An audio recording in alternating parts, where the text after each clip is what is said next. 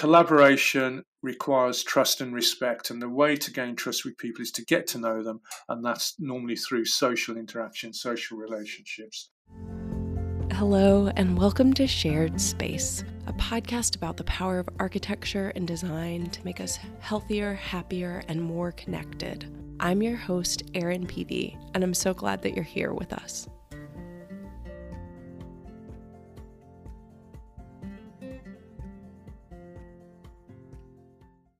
Today, I'm joined by environmental psychologist, workplace strategist, change manager, researcher, author, and international speaker, Dr. Nigel Osland. Nigel works with his clients to redefine their work styles and create cost-effective, space-efficient workplaces that enhance concentration, collaboration, and creativity. And I was first introduced to his work through the Center of Conscious Design.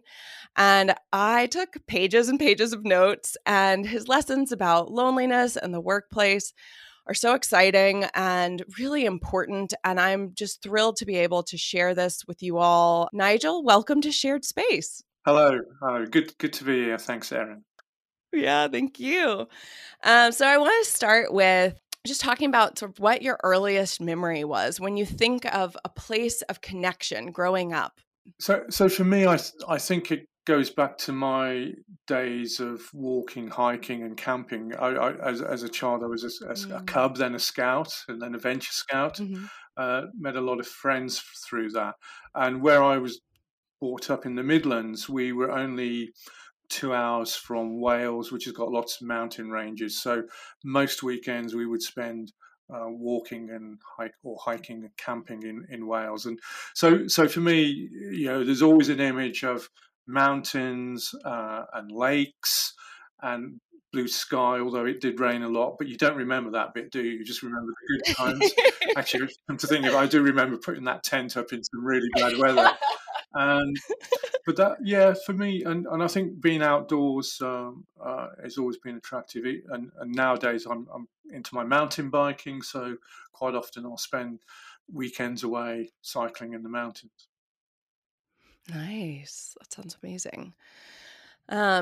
So, and were those places where you would go with your family and some other friend, I guess, with Cub Scouts? So I'd say it started with scouts and being part of the troop and obviously your chaperone and so on. But then later on, it just became with groups of friends and ex-scouts, and then it became just a group of us who just used to go enjoy going camping. And then university, I met up with some rock climbers, so occasionally we'd go off and do some climbing.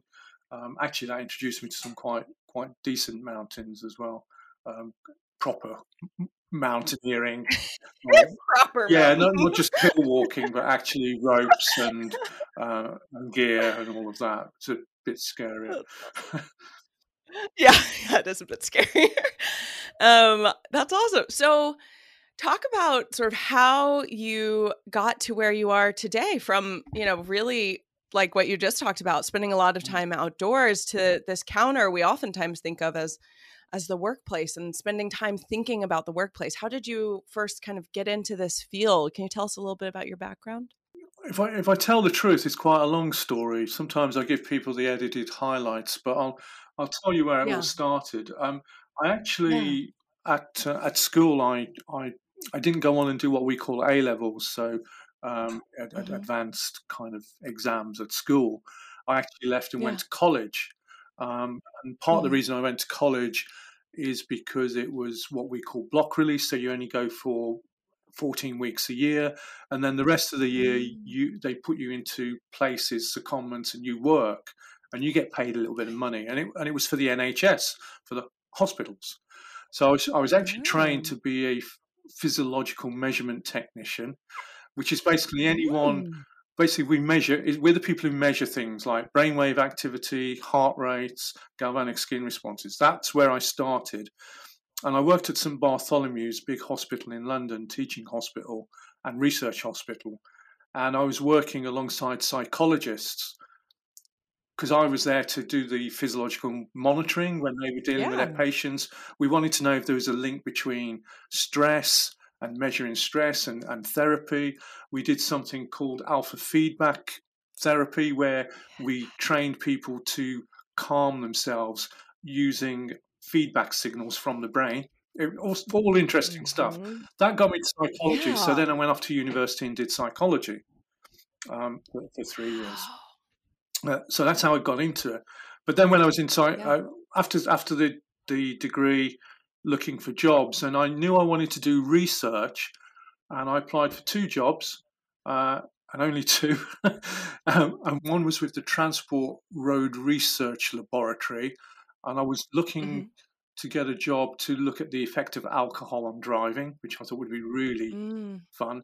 And then the other job I looked at was with the Building Research Establishment, and that was working for their human factors department, looking at how the built environment impacts on comfort, performance, well-being, and so on. Although we didn't talk much about well-being then, but certainly comfort and health and so on. And that was the job I ended up going into. So that's how I, in a very long route, I actually got into exploring people and buildings.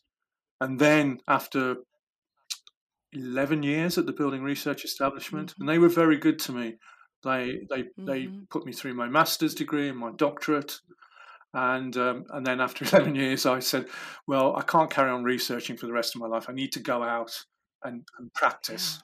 And what I wanted to do is take some of the things I'd learned over that 11 years and put them into consulting practice and help people actually design buildings. I love that. Oh my goodness. What? I mean, that's just so unique. I love hearing people's stories because you're like, wow. I did a tiny bit. I was a research assistant and did a tiny bit of that galvanic skin response that you're talking about. And I think that it says so much about how you approach your work now. And I think it just beautifully sort of summarizes kind of understanding that measurement as a foundational piece, but then that want to serve and understand and call to action and to change that you talk about. I mean, it's a really good point. I don't really think about it like that, but you're absolutely right. I think my consulting practice is founded in evidence-based design, and it's human-centric. So it's a focus on people, but it's using data and information. This is not about gut feeling, oh, that looks cool, that'll work, I think that's nice. It's about, okay, what's the data, what's the information here? Also using feedback from the actual people themselves, the occupants, not rather than assume you know how they feel and what they want. So you're right. I think that kind of both the hospital physiological measurement, very kind of objective data, and then the research that followed with the BRE has definitely steered my view on how we should go about designing spaces. Yeah. Wow. Well said. I love that. So, okay. So talking about work, I think that, and sort of loneliness in this topic that, sort of first introduced me, I think a lot of people think of loneliness as a personal issue and that's completely separate from work. And I'd love to hear you talk about that and why maybe you disagree. Again, I'm quite happy now now that the work's been done. I'm quite happy to be on record. I was going to say off record. Quite happy to be on record about some of how that came about, because I was approached by Lendlease to do this piece of research to look into workplace loneliness.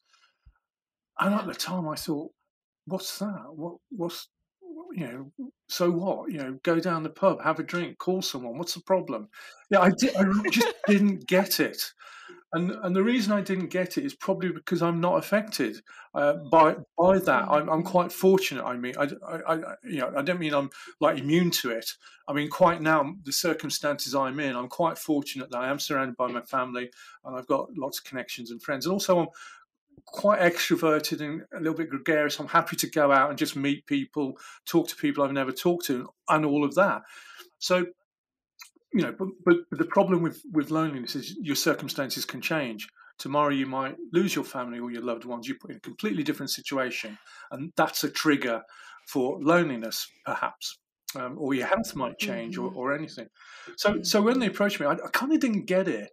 But what I recognised is it was kind of similar to privacy, and for my masters I did research on privacy, and what is privacy? And privacy is very personal.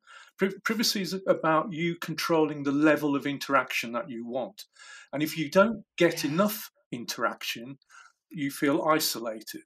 If you get too much interaction, you feel overburdened, overwhelmed, overcrowded, whatever. So I kind of thought, oh, maybe it's a little bit like that. And certainly when I looked at the research, it does seem to be like that.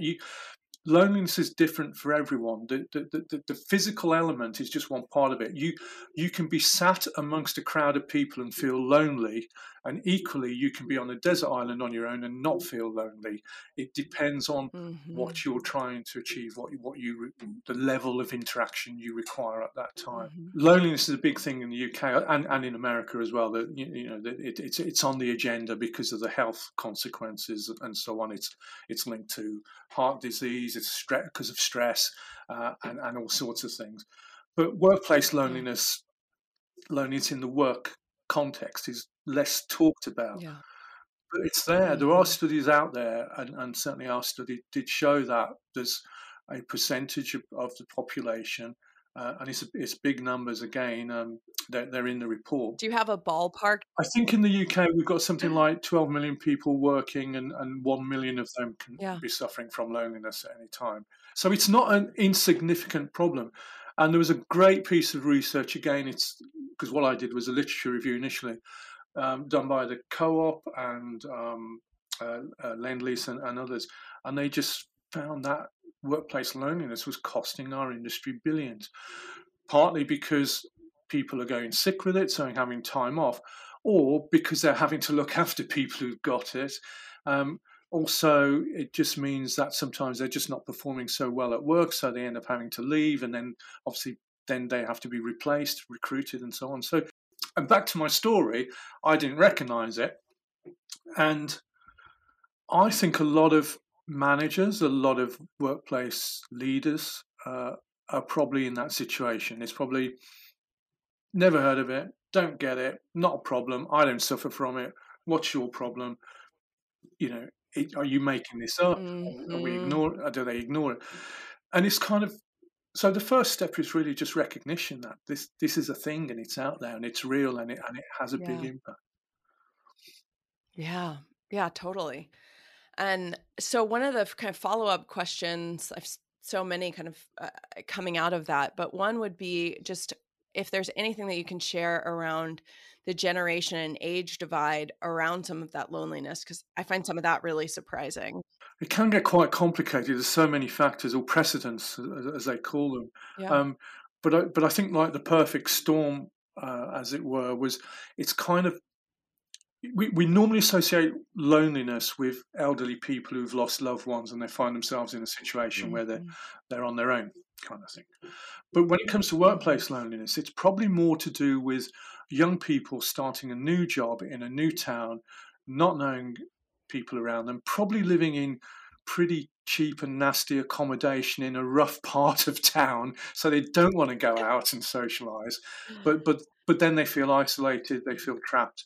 And in my industry, the workplace industry, architecture, design, and that, it's quite common for people to come from all walks of life, all from all different countries, and work on pretty low basic salaries to begin with in a practice.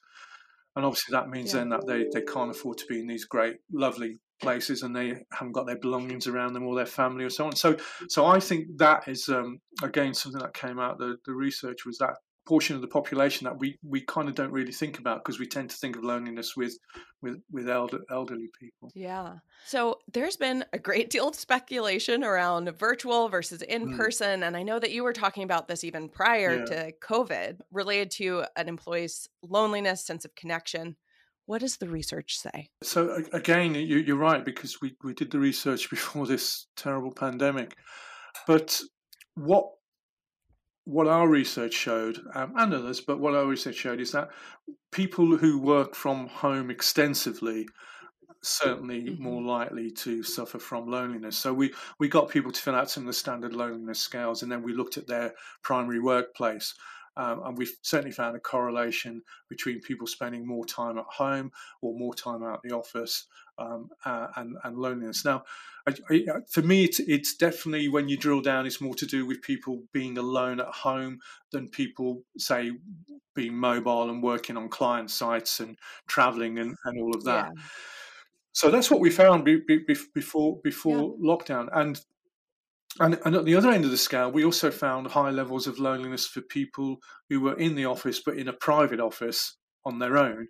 And there's also a thing Mm-hmm. about it's lonely at the top, because what you find is senior leadership, again, they tend to have their own spaces, close the doors, or they're kind of in and out of meetings. They're not seeing their colleagues or their team, so they can suffer from loneliness. But yeah, definitely the homeworking, excessive homeworking, for particular people can lead to loneliness. Again, there's conflicting research, because when you start looking at personality types and all of that, some people can cope better with loneliness than Mm-hmm. others.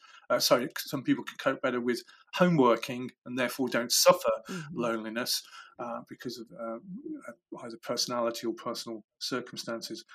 So it's like all these things. It's a matter of balance. I mean, I think the first thing is to recognise that some people are more prone to this than others.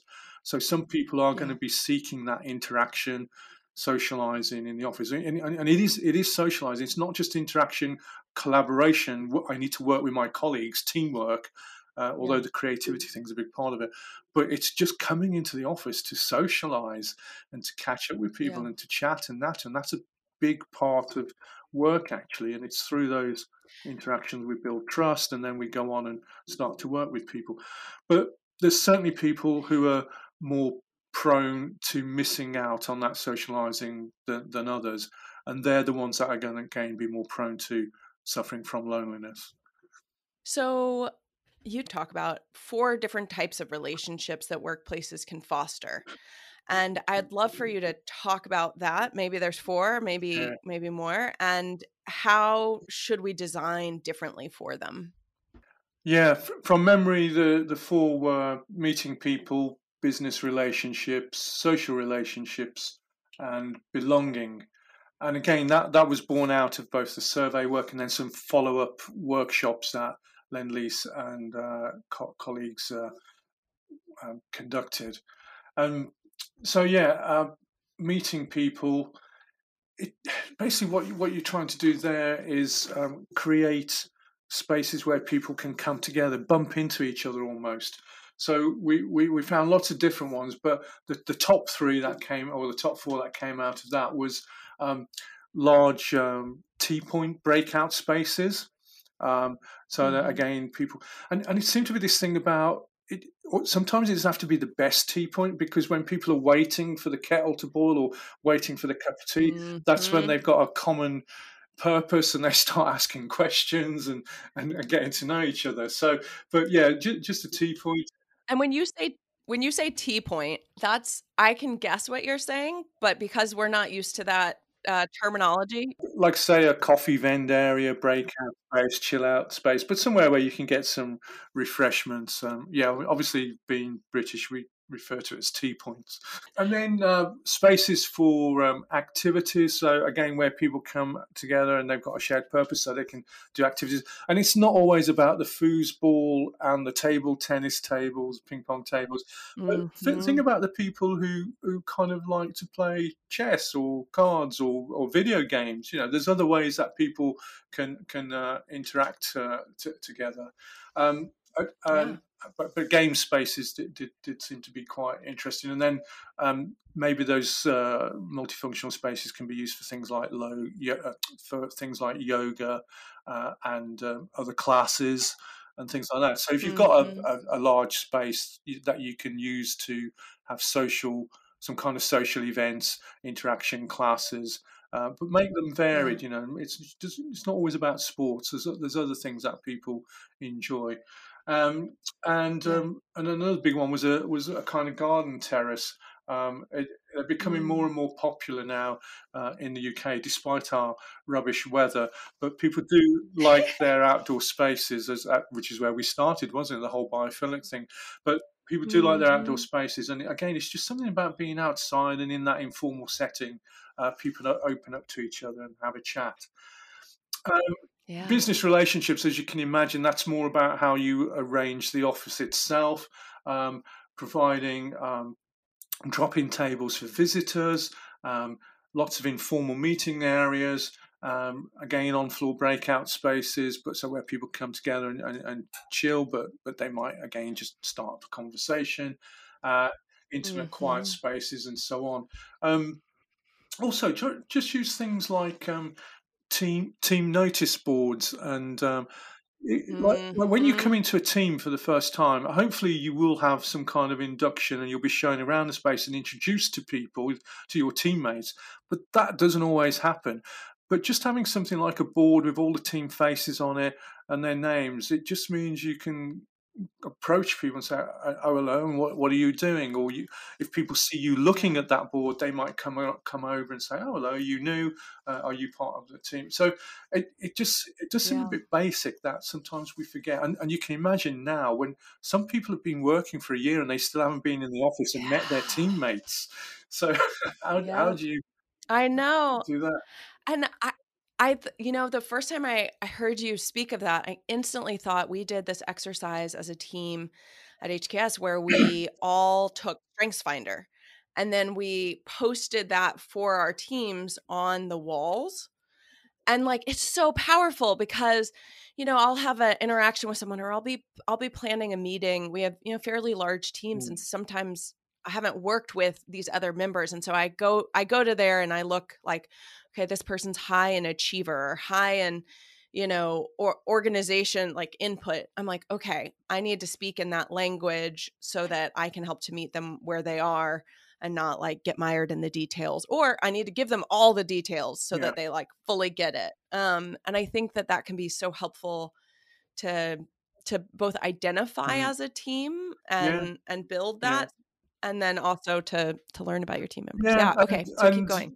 I always suggest that, and it happened when I worked for an architect's practice. We used to have every Thursday, we would down tools at maybe 4 o'clock in the afternoon, and then we'd go through to the big boardroom or whatever, and someone would be presenting. We'd all be given a beer if you wanted it, or beverage of your choice, and we'd listen to someone talking, and we always got someone that was more experienced talking, and then we'd get a junior member of staff to do a presentation. What are they working on? Or if they've only just joined, tell us a little bit about yourselves and what were your previous projects and that kind of thing. And that gets them known and gets people noticed. And again, you just got to be a little bit wary that introverts and some people might not be so comfortable doing full-on presentations. But there's other ways of sharing their work and getting them known by people. So we want people to we want to create spaces that allow people to meet each other. That might then foster these business relationships or social relationships, because as I said earlier, my other research I've done, collaboration requires trust and respect, and the way to gain trust with people is to get to know them, and that's normally through social interaction, social relationships. So again, provide those multifunctional spaces, garden terraces, and in the staff restaurant. Some people might want to sit on their own, or they might want to sit in little groups of two, but also think about those kind of large, we call them Wagamama style tables, where people, groups of 8 might want to come together. It can be daunting if you're not part of that 8, which is why we don't say just have tables of 8. You sometimes you need the smaller tables as well, because otherwise people may feel a little bit overwhelmed by it. And then the final one was that sense of belonging, wasn't it? So, as I mentioned, the team boards came out particularly important for that, with the photos and showing what work's going on in the team and showing who's running the projects and so on. Spaces for people to bump into each other and kind of bump into each other naturally. You don't want to force it too much. You want it to. You want it to feel like it's a natural thing to do. I'm just going to go down there and grab a tea, and then there's someone else. You don't want it kind of contrived, and sometimes that puts people off as well. I think that's so well said. Bump into each other naturally and not to force it. And that's sort of why that shared activity are that, focal. So, okay. So recap, the 4 are. There's the bringing people together, business relationships, social relationships, and Sense of belonging, sense of no? belonging. Yes. I was like, all right, I just want to picture all of those connected back. Okay, so a real quick kind of follow up to that is, if you, let's say that you're, a small office, small budget, Mm. what are some of those little tweaks that you can make? I can start to imagine some, but do you kind of. Yeah, well, say this doesn't have to be expensive. We're not talking about Yeah. big, grandiose things. I mean, obviously, space itself is expensive, but as I said, there's no reason why a a meeting space can't be used for lunchtime social events or classes or if you're going to put tables and chairs in there, make sure that they can be folded and they're flexible or they're on wheels so you can create a space for yoga. But it's not all about football. Team sports are great. Actually, back in my BRE days, where we started, we were really big Mhm. into our social events. I was actually the chair of the social committee, so we were always running events. Um, You're giving so much of yeah, yourself away right now. well, I it's love it. key. I love We're it. running events all the time. Quizzes and kind of bands Yeah. and musics and discos and Mhm. stuff. But also the sports scene was also very big. We had volleyball, we had tennis, we had snooker, table tennis, football, obviously rugby, and most lunchtimes people were out doing some kind of sport or one of the other Mhm. social events. And I got to know a lot of people Mhm. because that site had about 18, 20 different buildings, and this Yeah. is real siloing. We talk about siloing in organizations. This is like each Yeah. department had its own building, and you never got to know the people in the building unless you were like playing Yeah. them. And then you suddenly Yeah. realize that when you've got a problem, a work problem that you can't resolve, you think, oh, but they might know the answer because normally they were a different discipline. So that kind of social and sports event is really important. And so back to what can you do if it's a small space? As I said, first of all, you're probably going to have a meeting room, so see how you can adapt that to use for different things. You've got to organise the events or um, to be honest, even if it's Mhm. just a social after work, a drink down the Program. pub, Yeah. that's as good for many. And then we have to provide some kind of venti point area, but put a few tables and chairs around there and make it pleasant enough to sit there, or even better, Yeah. if you have got access to the outside, kind of make that available. So you might be in a building on a business park, but you might have a picnic table outside, and if you've got access to that, quick access to that, and people can take their teas and coffees out there, that doesn't cost you any extra money. It's just having that little bit of Right. accessibility. I think the real issue is the sense of awareness. You need to acknowledge that some people can suffer from loneliness, but they're not going to tell you that. And it's not always Mhm. overt. They're going to hide it as well. And what happens is then those people seem it's a vicious circle because then those people seem like they're a little bit distant from their colleagues, or they're Mhm. not very sociable, are they? They're not joining in. Well, and again, this happens with introverts all the time as well. But Yeah. that's just their nature. It doesn't mean there's anything wrong with them. It's just their nature. So you have to be aware of that and just make them. You have to make the effort. And what happens in the workplace is people say, "Oh well, they don't join in," so then they don't get asked anymore. And it might be that Mm. they didn't want to join in that first time, the second time because they didn't feel confident. But then by the time they gain the confidence to say, actually, I wouldn't mind coming out for a drink with you guys, they feel like they've left Yeah. it too late. Yeah, yeah. No, and I think that's so good. One of the questions I had was around, like, what are outside of the built, space, like what are some other considerations? But I feel like you just really nailed a lot of those. Are there anything else that comes to I mind? say it because I think you have to do both. There's only so much we can do Yeah. with design and the built environment, but a lot of it comes down Yeah. to good management practices, good leadership, and just that kind of awareness. So, one of my sort of follow-up questions, looping back to both this, but also what you had talked about at the beginning, that balance of loneliness and privacy. And I remember the first time that we met, I was like so blown away by that, because it had been something that I had kind of noticed, is that balance of sometimes people need enough privacy so that they feel like they can have their own boundaries so that then they can connect, which is kind of, it so well articulates the difference between loneliness and social Yeah. isolation. And I was wondering if maybe you could talk a little bit more about that, especially in the context of the open office. Yeah, again, yeah, the open office. Well, there's a whole episode in itself, isn't it? I am actually an advocate of open plan design, but it has to be done Yeah. properly. And an open plan design doesn't just mean seas of desks with no partitioning Yeah. at all. And in the UK in particular, the offices are becoming denser and denser, and that causes issues. So you're right. Some people struggle more with being on show than others, and you, and again, some of us are just better at knowing when people want to be left alone to get on and not be disturbed, or just have a bit of peace and quiet. And others just aren't so good at picking up on those cues. In fact, Mhm. people wear headphones in the office, as you know, um, but a lot of the time they're not even playing anything. They're just wearing headphones to say, "Leave me alone, do not disturb." That's all it is. It's a do not disturb signal. I've never done that, if that's what you're saying. You know it goes on, because it's a good visual clue to leave me Yeah, alone. totally. Um, so Yeah, again, just give people boundaries and respect. If you can see that they're in the middle of typing an email, or they look like they're getting their head down, or maybe they've hidden themselves in the corner in a dark space and they're reading a book, and that might be for a reason. You don't.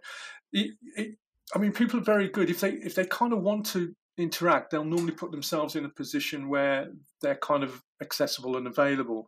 And if they don't want to interact, they'll yeah. kind of hide themselves away.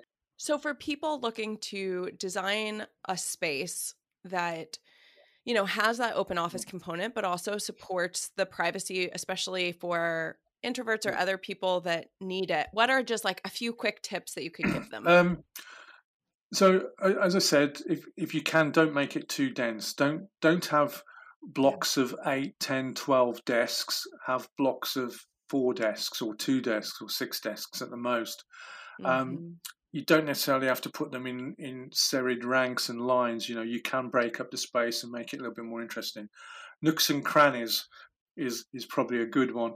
Create little pockets of Yeah. interest, dead ends, small corners of space. Use bookshelves, planting, screening, whatever, to create these little Yeah. pockets of space and just break up the space. If you introduce desk sharing, agile working, then what you'll find is Mhm. then people start to choose the spaces that that support them, that they're most comfortable in. So they might find they'll start to Yeah. choose the spaces based on the acoustics, the light, and so on. You can create areas that are deemed quiet areas, quiet zones. You may even not allow phones in there, Mhm. but again, you can support that by visualizing it, by having a few higher partitions. I'm not saying walls necessarily, Yeah. but break up the space. Use bookshelves, use books, which are also great for absorption, and just kind of create a library kind of ambience to the space. And then Yeah. Yeah. there's Yeah. something in the environmental psychology. So quite often when we go into a space, we know how to behave. If you go into a library or a church, because of prior experience, expectations, you know Yeah. exactly how to behave. So you can kind of create those visual clues to so that when people go into certain spaces, they, oh, this is a Yeah. quiet space. Obviously, if you go in, there's lots of small tables and chairs, and it's the acoustics are pretty lousy. It's going to be buzzy, vibrant, stimulating. You know that's not a quiet zone. But if you go somewhere where it's maybe the lighting's a little bit more subdued, maybe there's heavier furnishings, lots of Mhm. carpets and rugs, and then people go, oh, okay, this is a little bit more of a chilled uh, domestic Yeah. space. Totally. I love it.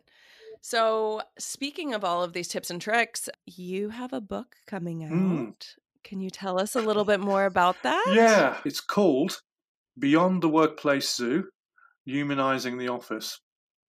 So basically, my idea is that today's many, I should say, not all, many of today's offices modern offices, they're so bad, they are so dense that it feels like you're in a zoo. It feels like the zoos of old, where the animals were on display and had very little space. Modern zoo enclosures are completely different, and actually, Judith Herwagen over in the States, she talks about how office design can learn from modern zoo design and how we can design for different species, different types of animal, and give them the space and the facilities that they require to thrive rather than not. So so what I've tried to do in the book is draw on some analogies to zoos, done a deep dive into some of the psychology and what can the psychology tell us about how we design spaces for people. But I have kept it quite high level. My intention, it's a 200-page book, and it's intended something you can read on the train or whatever. It's meant to be. It's not a book for specialists. It's a book to introduce anyone who's interested in design, or even people or offices or business, to just introduce them to some design principles based around human needs. And I would just say some of the things that I hear you talk about are, it's almost like, okay, well, that's intuitive, but also you could use your intuition to make a completely different decision. But once you're like, no, it's actually based in research and has this foundation of human subjects, versus you saying, well, I'm an extrovert, I think everybody wants to do this. Or Erin, I was just about to say that it's if we're not given any information, then we will design for what we want. Now, we're all different. And as I said, the first thing is to recognize that differences. Also, because of cost and space efficiency, we tend to design for the average. So the space is homogeneous based on an average, based on the norm. But unfortunately, the norm doesn't represent everyone. When I dug deep into some of the research around things like lighting, it's amazing of the range of lighting that different people prefer. But we kind of give them this number in the middle, and actually, then what you find with that is it's only the preference of a small percentage of people. People actually, if anything, of course, they want control over lighting and temperature and all of that, and you can do that to some extent. Again, more difficult in open plan than if you're in your own little caged office.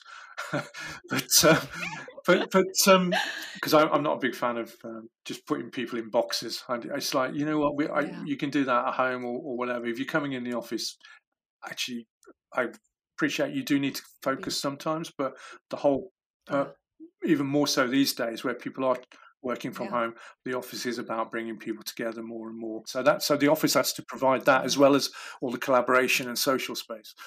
But what it reminded me, because even though I'm a psychologist, you kind of forget this stuff. You kind of go with the flow, and you get into the norms and that. And then I was reading research going, actually, the biggest problem we've got is we're designing for the average, and we're not designing for everyone. And that's why you end up with 80% dissatisfaction with workplaces, and only 50% of people saying they're productive in their workplace, because we're not catering for them. Mm-hmm.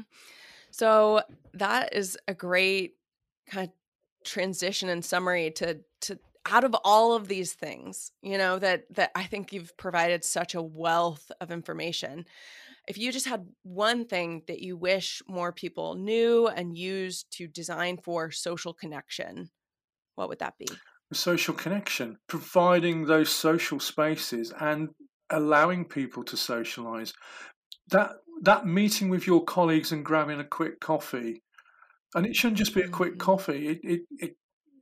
It could be a 20, 30-minute coffee, but over that time, you could well be talking about work anyway. You're certainly going to be getting to know each other and socializing. That's just going to build trust and help in your long-term work relationship.